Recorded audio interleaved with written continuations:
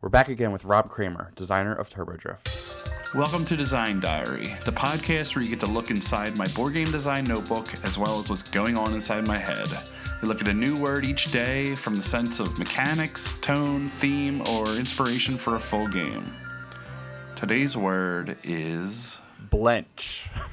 To draw back or turn aside from lack of courage, flinch. And here's an example that I need to read out loud. Really just the first sentence. I blenched. I can't even read it. I blenched when my son first introduced me to the initials IRL, meaning in real life, as opposed to the online world where he and his generation spend so much of their time. Allison Pierce. Wow. Yeah. I blenched. So we've got Rob Kramer here again to blench us away. So go for it. I was not thinking about the online world at all when it talks about blench at all, because I mean it mentions courage, which is like this very noble saying that kind of fits. I mean, you don't really say courage online as much, but I was thinking about specifically push your luck, and it's a popular mechanism, that's for sure, and it's talking about drawing back from lack of courage.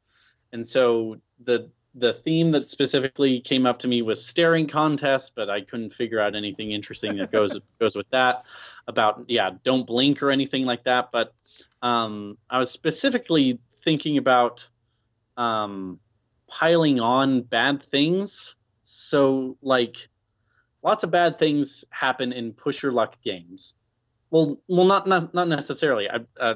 I'll rethink that, because good things happen in push your luck games until they don't. Yeah. So in Can't Stop, you're making forward progress. You keep on moving until you don't make that match. Yep. In Costa Rica, you're moving along the jungle until you hit a second mosquito, and then bad things happen. But I wanted to specifically to have bad things happen, and then you have that choice to turn away. Okay, that's cool. But I was thinking about specifically programmed courage. Like so the amount of courage that you have at the beginning of a round, you decide how much to spend, and that could translate to the number of cards that you draw. So let's say I want to draw 6 cards. Instead of drawing each card and evaluating after each one, I would draw 6 cards and then evaluate. Because a lot of the times when I play push your luck games, especially in Can't Stop, people want to roll the dice again even after they've stopped, even after they've kind of pushed away and said, I'm not going to go anymore. Yeah. They want to roll again to see if something good or bad would have happened. Yeah, and like that has any effect or right. That reminds me exactly. sort of like the when you're at a casino, and it's not exactly the same, but I've had this where, it's roulette and it's hit red 13 times in a row, and they're like, well, I'm going to play black because it hit red 13 times in a row. Although it doesn't matter what it hit last time. It's an all new spin and everything. Yeah, exactly. When you draw cards out of order in a game accidentally, someone said, "Oh, well, you took my card," when in reality that's not how any of that works. Exactly. And so I wanted to I kind of had a connection of like looking into the future, so you can see what happens to you when you draw all of the cards that you said that you were going to draw. But any of the cards that kind of trigger after the bad things happen can go to other people as a benefit to them. Gotcha. So they benefit from the bad decision that you made rather than just specifically you failing from the bad decision that you made. Yeah, that's neat. That's really clever. So I wasn't sure exactly how to do that. If it's numbers on cards and you're trying to hit a specific number, and then any numbers after that are just banked to other people as they go. But I wanted to kind of twist push your luck a little bit, because like there is a curiosity about what would happen. Yeah, and push your luck is, I mean, yesterday on the last episode we talked about music being kind of new territory and unexplored territory, and push your luck is sort of like that too. There's only a handful of real push your luck games out there. You know, Mm-hmm. Can't Stop is like the definitive one. But Right. I was talking to some designers recently, and I think I mentioned this on an earlier episode, and they were talking about how they didn't like push your luck because what else are you going to do? Is really like Right. that's kind of the downside and the struggle in designing a push your luck game is like if you give another option, the balance between the pushing your luck and the other option is just it's a hard thing to manage. Right. Yeah, and so making that first decision kind of a larger decision rather than a bunch of little decisions along the way, whether I continue or I stop, kind of translates push your luck in a different way. And I it's don't good, know. yeah. And so, I mean, that's what I had for that specific game idea. The other notes that I had didn't really make sense. I talked to my wife about specifically what Blench meant to her. Had she ever heard she of it talked- before? No, and I told her it's about flinching, and it doesn't make any sense. So she talked about hidden doors, and there's a monster behind one, and then she talked about Scooby Doo or something like that. And I mean, it's interesting because I mean, you can talk about going back to courage. You can talk about how courage isn't the lack of fear, but the overcoming it. Yeah. I don't know who specifically said that, but You did. but it's attributed to me. Make sure you spread the word. And so you could have a push your luck game where you need a specific number of bad things to happen to you in order to become courageous, because you can't just have good things happen to you and then stop. Yeah. You need to have bad things happen to you and then keep going. So I don't know how that would translate to anything viable, but it's yeah. definitely a different way to look at something that I really, really like. Push your luck. So let's translate this to something else you really like, Star Wars. Oh man. Where does this fit into what's the blenchiest of Star Wars characters, moments? You're talking about Han Solo going into the asteroid belt, Yep. and no one following him, and he's just not.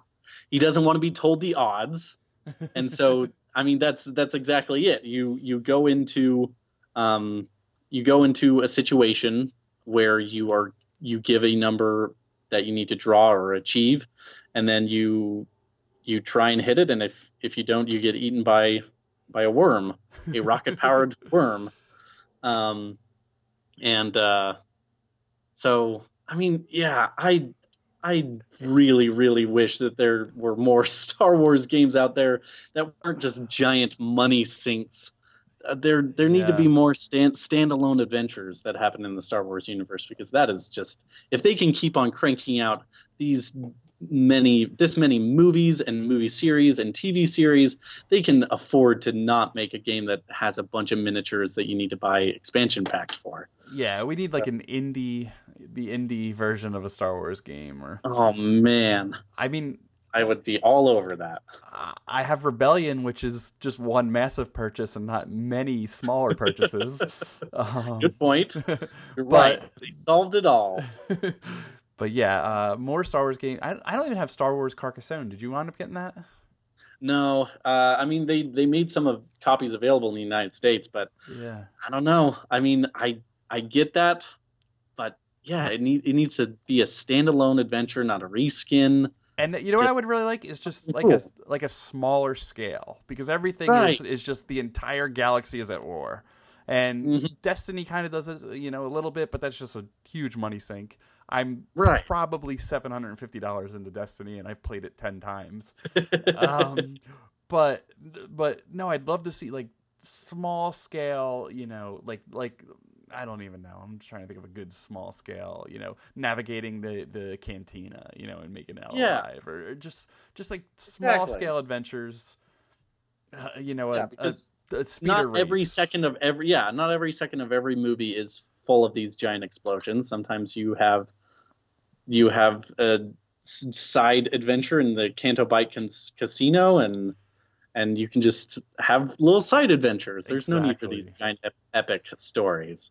So the only equivalent is my game Twin Stars. So that's like, I mean, that was me making that game where it was like, Yeah. we've got this little escape the break, we've got this little, stop the virus, and it's basically everything. One of them is master of the trials, and it starts out as like Luke and Yoda, and it turns into whatever my characters are, but all of them start out as everything starts out from Star Wars for me. It's tough. I mean, that's a smart way to go. I mean, Yeah. the Turbo Drift retheme as pod racing is incredible. And it makes so much sense. It's great. I kind of wish that I could have published that version. Yeah, why don't you have that poll, Jason? I don't know. Get on it. I'll do my best. Well, thank you again. This is great having you. Good talking to you. We've never course. actually spoken before, so this is cool, right? Have Yeah, we ever this is spoken? awesome. No. I think we have. We had like a meeting sometime a few years ago. Yeah.